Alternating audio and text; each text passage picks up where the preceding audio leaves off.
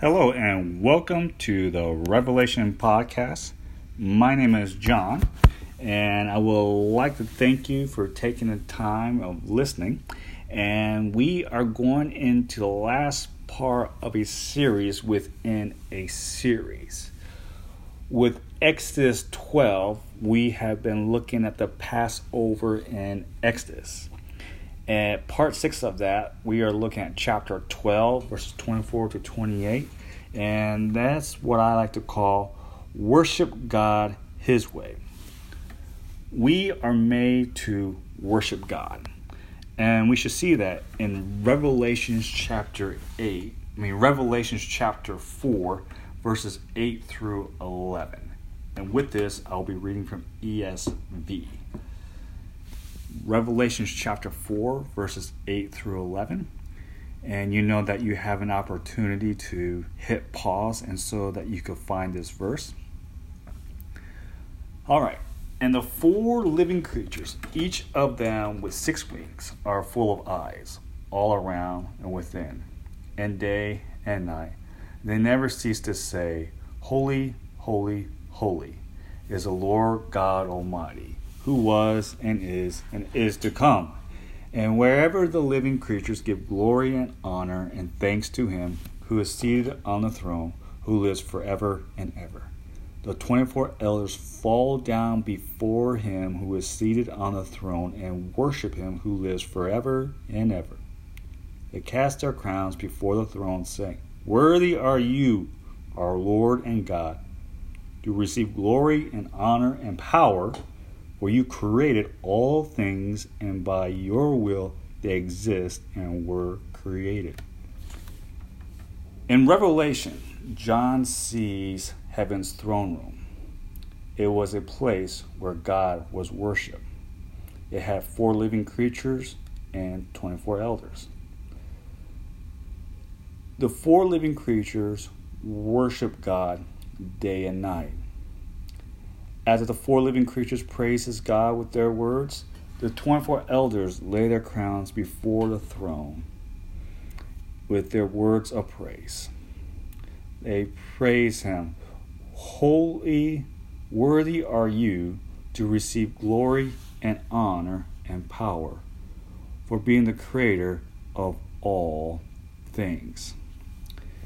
And Paul testifies that Jesus was the creator of all things. In Colossians chapter 1, verse 16 says, "For by Him all things were created in heaven and on earth, visible and invisible, whether thrones or dominions, or rulers or authorities. All things were created through Him and for Him." We know from Genesis chapter 1 that God created the world in 6 days. And on the 6th day, He created the human race, and He gave them purpose. In verse 28 of Genesis chapter 1, "And God blessed them, and God said to them, Be fruitful and multiply and fill the earth and subdue it, and have dominion over the fish of the sea and over the birds of the heavens and over every living thing that moves on the earth." From this verse, we see 4 things that God wants us to do. Number 1 is, there's 4 things. He blessed us, the human race. Number 2 is He wants us to be productive.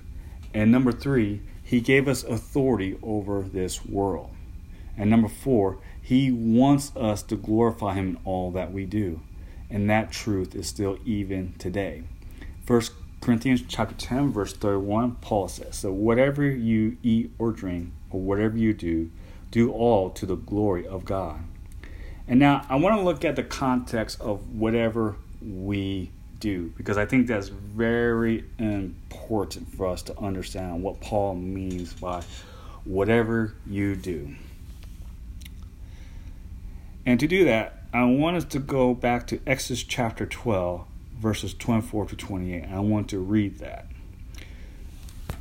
"You shall observe this rite as a statute for you and for your sons forever. And when you come to the land that the Lord will give you, as He has promised, you shall keep this service. And when your children say to you, 'What do you mean by this service?' you shall say, 'It is a sacrifice of the Lord's Passover. For he passed over the houses of the people of Israel in Egypt, when he struck the Egyptians, but spared our houses. And the people bowed their heads and worshipped. Then the people of Israel went and did so, as the Lord had commanded Moses and Aaron. So they did. God wanted them and their children to observe the rite of the Passover. God revealed to them on how they and their children should worship him. There's a specific way. Now, we should worship God to what is according to the word and not to the tradition of men. Jesus says in Matthew chapter 5, verses 8 through 9, "This people honors me with their lips, but their hearts is far from me. In vain do they worship me, teaching as doctrines the commandments of men." When we teach as men, our worship is empty, and that is the wrong way to worship God. God wanted them, their children and their grandchildren, to reveal what he did for them before he delivered them from Egypt. And when your children say to you, "What do you mean by this service?" you shall say, "It is a sacrifice of the Lord's, for he passed over the houses of the people of Israel in Egypt, when he struck the Egyptians, but spared our houses." Parents are to instruct their children in the ways of the Lord. Parents should understand the word so they can answer their children's questions of why we worship God.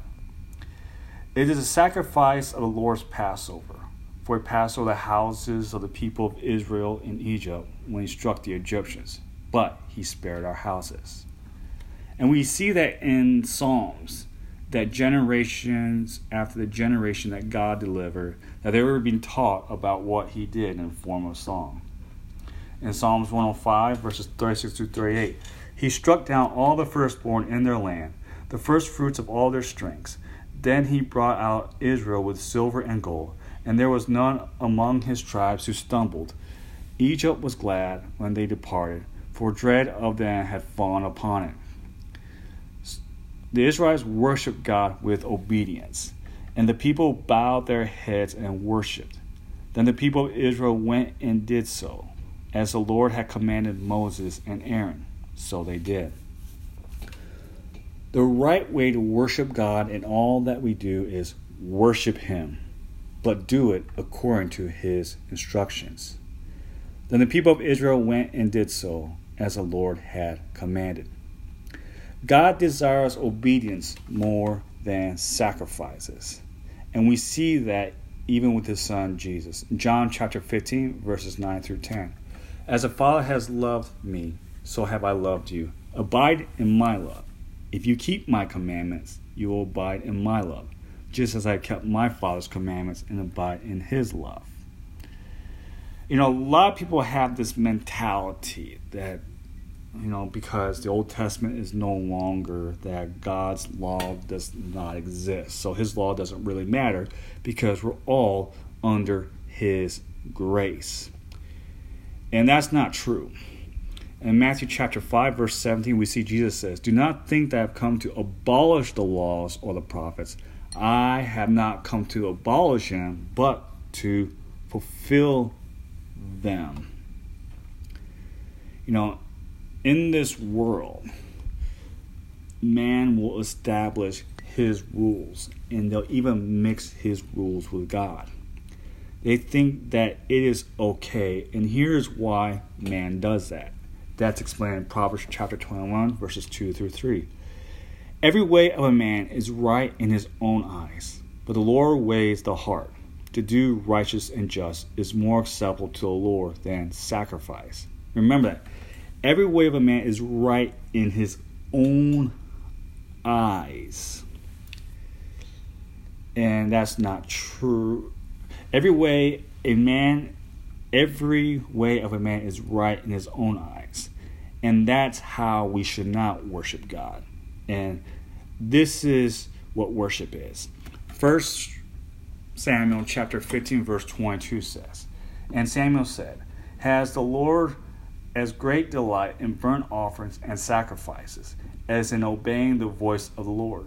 Behold, to obey is better than sacrifice, and to listen than the fat of rams. I mean, if you want to see how we are to worship God, then this is a great verse to look at because it gives us two things. Number one is to listen. Listen to God.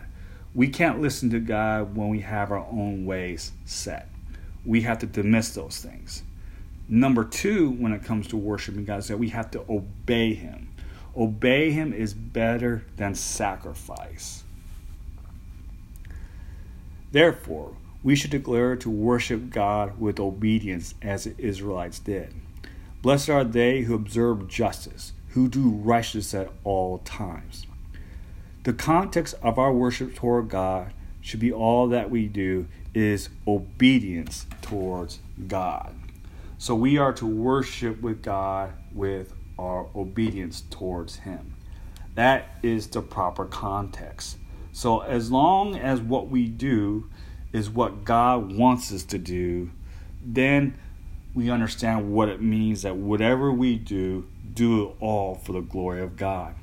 And we should be practicing the fruit of the Spirit, in that there is no law to do those things.